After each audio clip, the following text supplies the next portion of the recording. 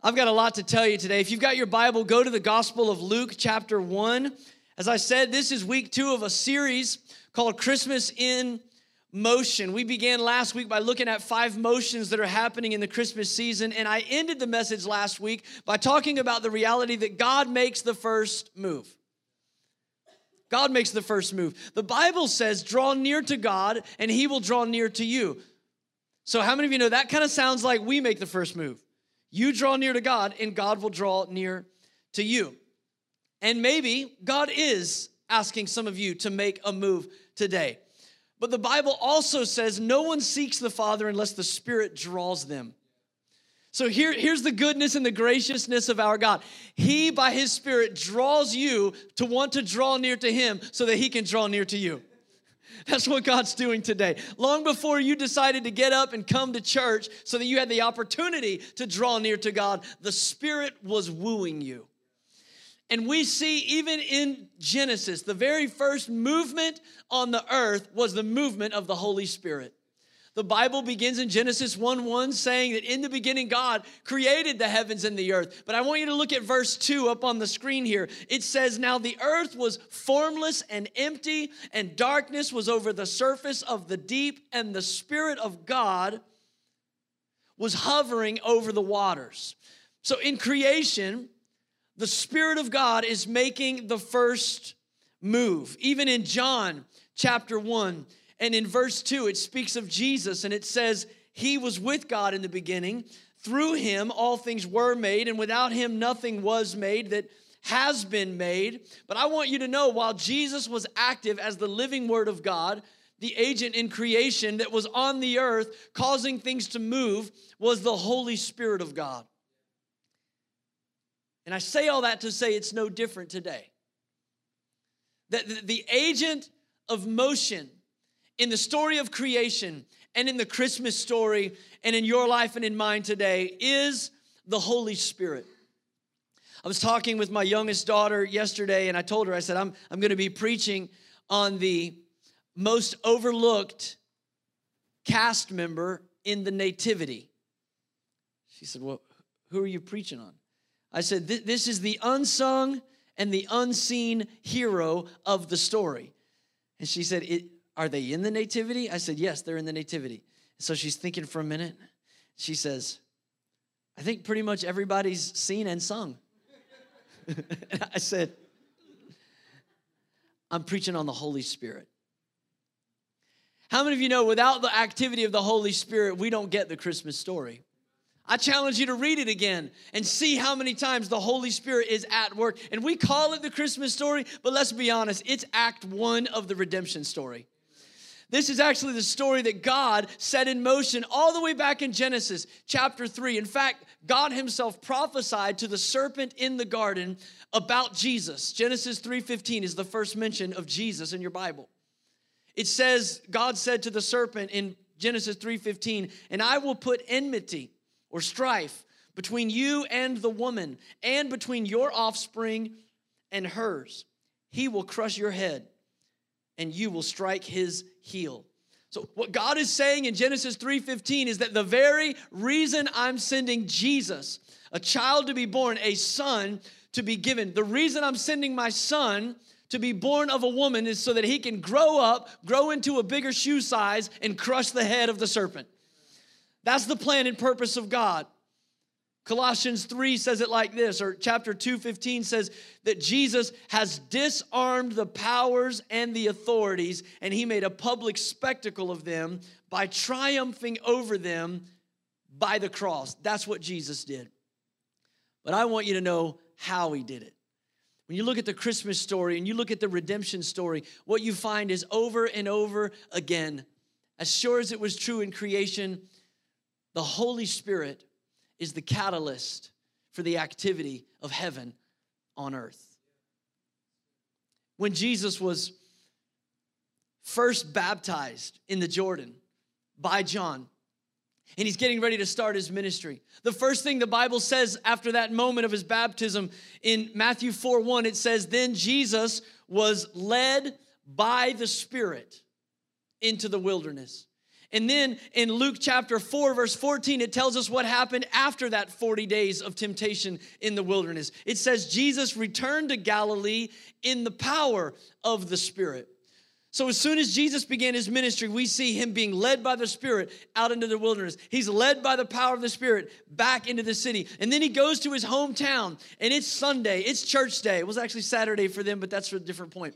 And then he opens the scroll of Isaiah, and he begins to read. And as he's preaching the inaugural message of his ministry, Jesus, of all places, opens to the scroll of Isaiah and reads these words: "The Spirit of the Lord is on me." You see, the Holy Spirit was the catalyst for the motion of heaven on earth in the story of redemption. He's the catalyst of the mission of Christ. And then Paul the apostle would come along later and write the book of Romans to the church. And in Romans 8, verse 11, he would say, that same Spirit that raised Christ from the dead lives in you. It lives in me. So for the next few moments, I want you to go to Luke chapter 1, and we're going to see the Holy Spirit's operation in the Christmas story, and prayerfully, you're going to see and sense his desire to operate in your life. The first person I want to look at, we talked about a little bit last Sunday, Zechariah. And if you missed that message and you don't know this story, what you need to know is that Zechariah will be the father of John the Baptist, the forerunner of Jesus. At this time, Zechariah is an old man, he's a prophet, and it's his turn to serve at the temple. I want you to zoom in with me to verse 9 in Luke 1, because it says this about Zechariah. It says, he was chosen by lot, according to the custom of the priesthood, to go into the temple of the Lord and to burn incense. To be chosen by lot literally means like they cast the die. They rolled the dice, you know, high number gets to go in. I don't know how they did it. They drew straws, but it just meant like by chance, by lot, he was chosen to go in. Now, if you don't know the history, if you don't know the context of this, this is not a verse you camp out on, like when you're reading the Christmas story with your kids on Christmas morning. You know, you don't stop and dissect Luke chapter 1, verse 9, but this is my time, not Christmas morning, and so I'm going to stay here for a minute because I need you to understand something. I need you to know that Zechariah is one of about 20,000 priests in Israel at this time. And there's only one temple to serve in. How many of you know that's a lot of preachers for one pulpit? And so they didn't get that many chances to serve at the temple. In fact, it was almost like the National Guard. It was like being a reservist. They got called up 2 weeks out of the year. So for 2 weeks, you go and you serve. And when you get there, your little platoon of priests, they cast lots. And the best job, the job you want, the most prized, coveted position for a reservist priest is to get to burn incense on the altar. So it just so happened that in the year that God was going to send his son to earth to be the Savior of the world, it just so happened at the time that Zechariah's wife would become pregnant with John, the forerunner of Jesus. By chance, the lot was cast that Zechariah was the one who got to burn the incense on the altar. And by the way, if you ever did draw the long straw and got that job, your name was taken out of the hat. You never got to do it again. That's why I love the way that Eugene Peterson translates that verse in the Message paraphrase. He says, it came his one turn in life to enter the sanctuary of God and burn incense. So can you see why I want to pause and just kind of acknowledge the irony of Dr. Luke telling us the lot was cast? I don't know if you think there's coincidences in your life all the time. I mean, if you just realize you didn't wear matching socks today, that might be a coincidence. But how many of you would agree with me that if you have an encounter with the God of heaven or with an angel on assignment from heaven, that's not a coincidence? Zechariah is about to have a face-to-face conversation with Gabriel, the archangel. And this is not a coincidence. And what I want you to know this morning is that there are no coincidences when it comes to the encounters that God has orchestrated for your life. Just as much as it was not coincidental that Zechariah's name was called on, that he was at the altar in that moment that Gabriel came to earth, it's not by happenstance that you're in this service this morning. It's not a coincidence that you came to the 10 o'clock service this weekend. I believe God, as sure as he wanted to speak to him, he wants to speak to you. Why do I believe that? Because the same Holy Spirit that orchestrated the events of that moment are still orchestrating the events of your life. I kind of halfway quoted the verse earlier when we were about to pray, but Psalm 139 tells us that all the days of our life were recorded in God's book before one was lived out. Hebrews 11 says he's the author and the finisher of our faith. He's the author. That means he knows where you're at in the storyline. He knows the arc of the story. He knows the villain. He knows what you're up against. He knows who's in the story, and he knows exactly what he's doing. Zechariah was chosen by Lot, but Proverbs 16:33 says, the lot is cast into the lap, but its every decision is from the Lord. Don't you believe that the same God who can control the earth's revolution around the sun can control the revolution of a pair of dice? So when we live our lives submitted to the lordship of Jesus Christ, there's no coincidence today in what God is up to in your story. He can orchestrate the events of your life perfectly. And then 6 months later, that same angel Gabriel appears to a virgin in a town of Nazareth named Mary. And I want you to look in the same chapter at this encounter that Mary had with the angel. Pick it up with me in verse 30. It says, but the angel said to her, do not be afraid, Mary. You found favor with God. You will conceive and give birth to a son, and you are to call him Jesus.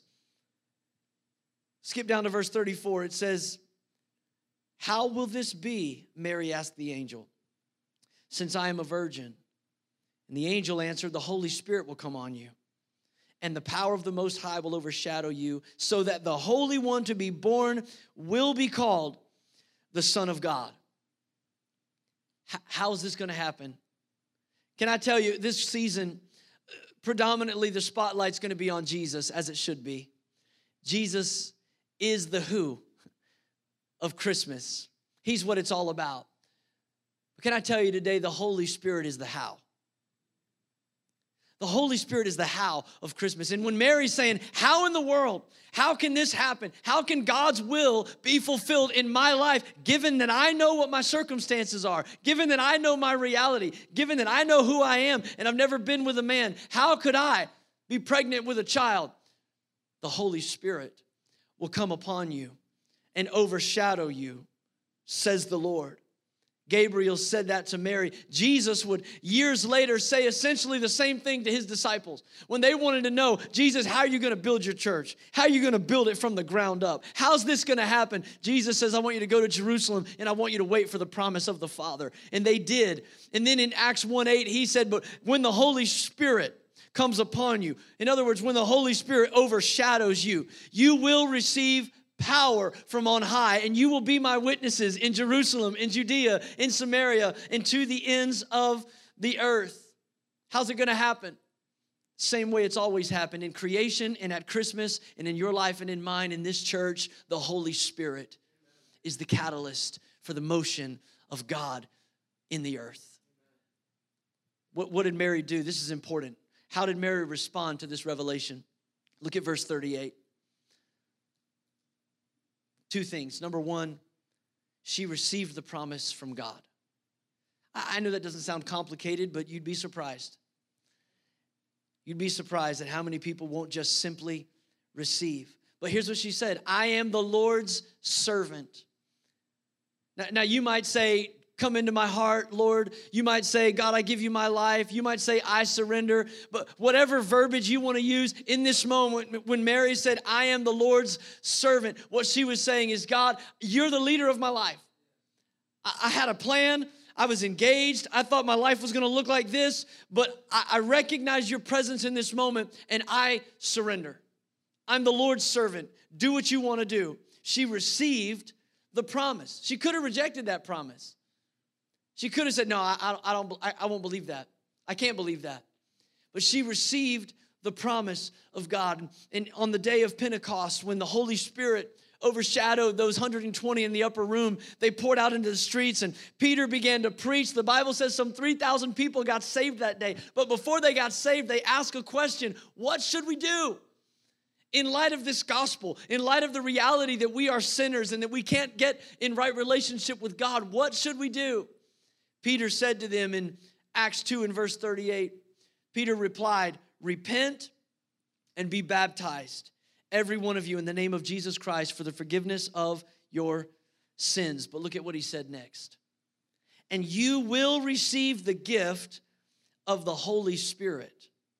The promise is for you and for your children and for all who are far off, for all whom the Lord our God will call. In other words, the same Spirit that was promised to Mary has been promised to you. For all who the Lord our God will call, for all who are far off. If you'll receive the promise is for you. He said, my Spirit will overshadow you. Now, here's the second thing Mary did. It's very simple. She yielded to the purpose of God. She received the promise of God, and she yielded to the purpose of God. Look at verse 38 again. It says, may your word to me be fulfilled. Can I just remind all of us, church, that Jesus didn't baptize the church in the Holy Spirit for our purpose. He sent the Holy Spirit for his purpose.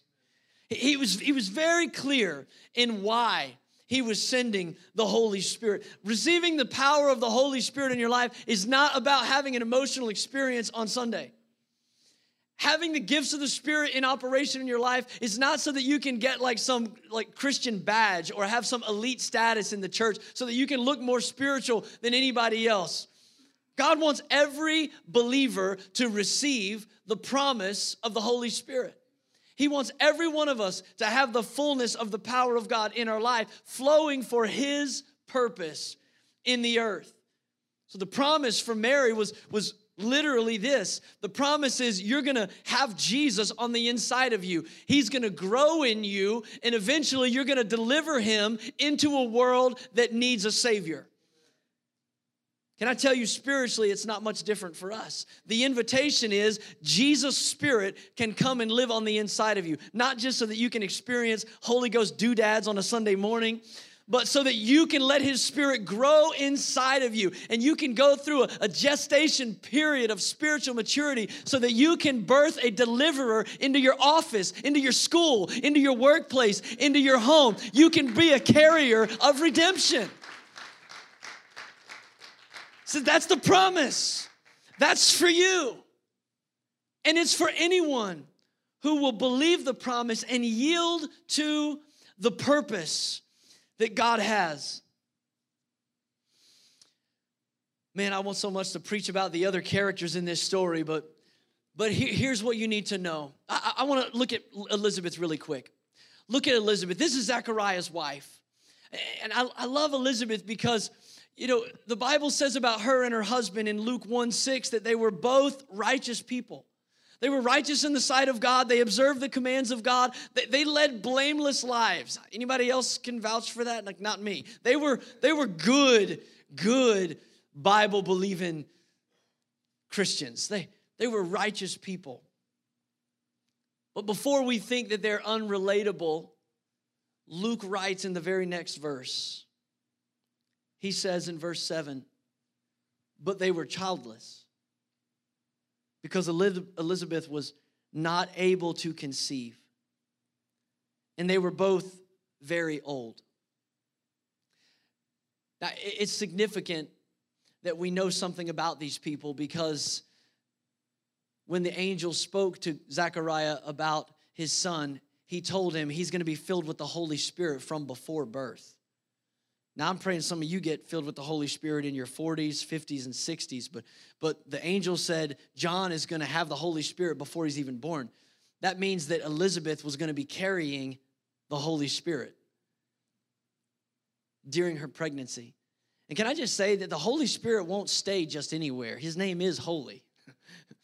He won't just stay anywhere. So there's something that he saw in Elizabeth. While Mary was found favorable to be a carrier of the Son of God, Elizabeth was looked at as favorable to carry the Spirit of God. And as John is growing in her womb, the Spirit of God is in her life. But I love that Luke doesn't just paint the story with rose-colored tinted windows. He gives us the reality of it, that this is not just a woman who was righteous, that followed all God's command. This is a woman who has lived a life of disappointment. She couldn't conceive. That means they would have no heir to carry on their family name. Their property was tied to their family name, so they would have to give that to someone else. There was no Social Security. Your kids took care of you, so they had no security for their future. There are a lot of implications that infertility was the biggest stigmatism that could be on a woman in that day. And yet here's a woman disappointed, frustrated, all the reason in the world to be angry and upset at God, and yet God sees in this woman someone who is faithful, someone who will trust God. And Luke, so unkindly, makes sure to emphasize, and they were both very old. Like, they weren't just old. It's not like they were just praying and hoping. Maybe there's some slimmer of a chance that we'll still have a son. Like, the window of opportunity wasn't just closed. It was nailed shut. Like, Luke, the doctor, says they were both very old. Like, they never had kids, and now they're very old. And yet, here's Elizabeth. She trusts God. She trusts him. And then she does something incredible and wise. She spends time with Spirit-filled people. Let me just read the next portion to you. Luke chapter 1, verse 39. It says, at the time after Mary had found out she was going to conceive, it says, at that time, Mary got ready. She hurried to the town in the hill country of Judea, where she entered Zechariah's home and greeted Elizabeth. When Elizabeth heard Mary's greeting, the baby leaped in her womb, and Elizabeth was filled with the Holy Spirit. Now, can I tell you, just because you come to a Spirit-filled church doesn't mean you're going to be filled with the Spirit. But if you will make up your mind to do what Elizabeth did, if you will obey the commands of God, and if you will trust God even in the situations that you're uncertain about. I mean, come on, how many of you know it's easy to trust God when everything makes sense? But when God disappoints you, when your hopes are deferred, when your emotions are being stretched, those moments when you say, I'm just going to trust God anyway, if you'll obey God's word and trust in his plan and get around Spirit-filled people, I want to promise you, your spirit is going to be like dry kindling when you get next to that fire. I've seen it happen so many times in the church. People that aren't even seeking the Holy Spirit, people that aren't even asking God to fill them with his Spirit or to give them a manifestation of the gifts. They're just seeking Jesus. They're just going after the who of Christmas. They're just going after the one who we come to behold. And yet the Spirit, the how of Christmas begins to work in their life because they're hungry and they're yielded because they've received the promise. And all of a sudden, the Spirit of God begins to be poured out. And that's what happened for Elizabeth. And immediately, she began to operate in the gifts of the Spirit. I wish I had all day to talk about the gifts of the Spirit. But when the Holy Spirit comes upon you, again, he doesn't come on you for you. It's not for me. I don't keep score on my ministry by how many people get excited in the church. It's for his purpose. In fact, I would say the emphasis of the Spirit's work is not even for what happens in the church. It's for what happens in the world. We learn how to be yielded to the Holy Spirit here so that we can hear his voice out there. But Elizabeth, she gets around Spirit-filled people. And all of a sudden, she begins to be filled with the Spirit. And verse 42 says this, in a loud voice, she exclaimed, blessed are you among women, and blessed is the child you will bear. Now, it's not like Mary called her on the phone in advance. She wasn't expecting her young cousin to join her. She wasn't expecting a visitor. Mary just found out she's going to have a child. Elizabeth's in her 6th month. She has no clue that Mary's pregnant, and yet immediately she gets filled with the Spirit, and she begins to operate in a gift of the Spirit. It's called a word of knowledge. God just told her something that she wouldn't have known otherwise. She operates in that gift. And then look at verse 45. Elizabeth says, blessed is she who has believed that the Lord would fulfill his promises to her. Again, Mary hasn't said much. She doesn't know about the promise, but this is the gift of prophecy. All of a sudden, she's prophesying to Mary. The very reason that Mary showed up was because she just got a difficult word from God. She needed comfort. She needed confirmation. She needed encouragement. And so she went to visit her cousin Elizabeth. And in that moment, because the Holy Spirit was moving and operating in Elizabeth's life, Mary got all three. Right there, that's how the Holy Spirit works through the church. You show up thinking you're going to get a song and a sermon, and God speaks to somebody to speak directly into your life, whether it comes through prophetic preaching, and I'm reading your mail and I don't even know it, or somebody that prays for you after the service or has a conversation with you in the parking lot. All of a sudden, the Spirit moves on Elizabeth. And Mary gets confirmation. What God said to me, he said to you. It's happening. Mary gets comfort in knowing that the thing that I didn't know how it would happen, look at you, you're very old. And you're in your 6th month. And she gets encouragement. The Holy Spirit was moving. He was moving in creation. He was moving in the Christmas story. I'm going to tell you, he's moving in this church. He's moving in your life today. I want to ask the worship team to come. And I want to say to you today that it is no more a coincidence that you're here in this service, this 10 o'clock service, on Sunday morning at Wrightsville Assembly of God, or you're watching online today. It's no more a coincidence than it was for Zechariah to be in the temple where the lots fell in his favor, to be burning incense at the altar when the angel Gabriel showed up with a word from God. God wants to speak to you. And more than that, he has a promise for you, a promise that is available for as many as the Lord our God will call. Would you be like Mary and would you receive the promise? Would you receive it? And would you yield to God's purpose and say, God, I hear you calling my name. I recognize your Spirit in this moment that, God, I'm not going to let the disappointments disqualify me from being a carrier of your presence. Maybe your story's like Elizabeth's. Maybe you've got a list of unmet expectations. Maybe there's things in your life that God hasn't done for you. And the temptation is to just shake a fist at God. Say, God, I don't understand why you would do this. Can I just encourage you that God's delays are for greater glory. His delays are for greater glory. The Bible says in Romans 8:28 that we know that all things work together for the good of those that love God. So if it's not good, God's not done. You're not on that page yet. He's the author and the finisher. He's recorded your story. If it's not good, it's not finished. But don't disqualify yourself from being a carrier of his presence. The church in 2021, we ought to be pregnant with the life and love of Jesus. When we get around each other, the Spirit of God ought to start kicking on the inside. And the gifts of the Spirit ought to start flowing in and through our lives.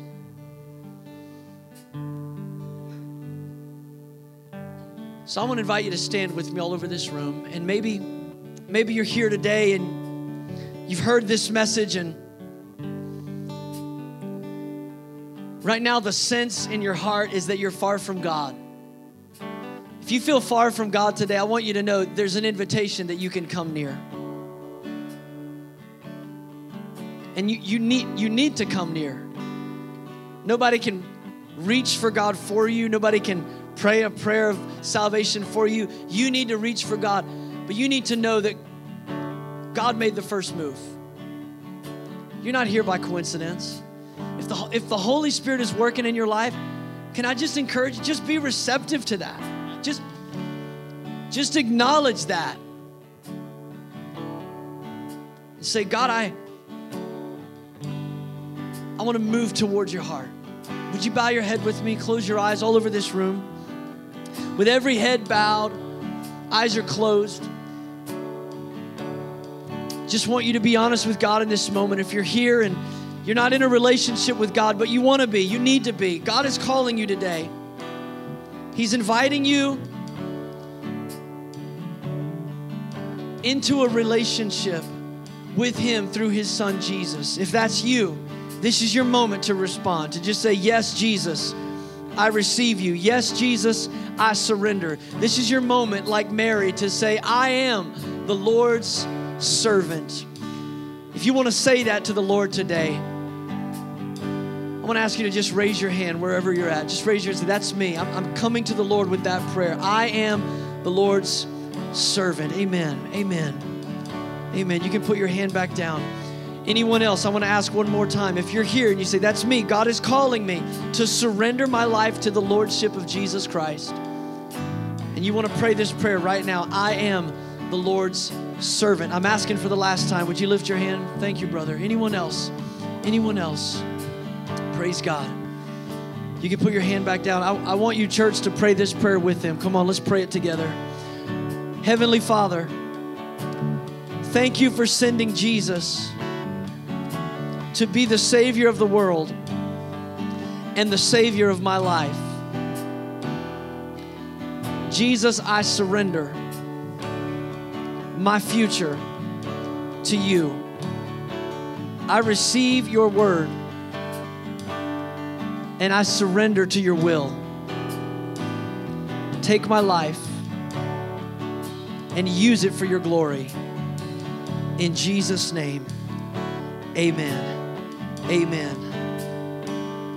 You know, nothing pleases the heart of God more than a person that surrenders completely to the will of God. Can we just give God praise for what just happened in this moment? Amen. Amen. Come on, church. We ought to stay amazed by grace. We know it was amazing when it saved us, but it's still amazing when it saves somebody else, isn't it? I want to pray a closing prayer right now, and I'm going to open these altars. If you're here today and you say, I want somebody to pray with me, just find your way to the altar even as I pray. But I want everyone right where you're standing to just receive right now. I believe, church, hear me, I believe that God wants to pour His Spirit out on the church. I believe He's called us in our generation to be the carriers of Jesus, to be filled with His Spirit. Paul said it like this. He said, we are therefore Christ ambassadors, as though God were making His appeal through us. And so the same way that God said, Mary, I want to make my appeal to the world through you. He says to us in our generation, I'm making my appeal to the world through you. And the way He's building His church is through the power of His Spirit.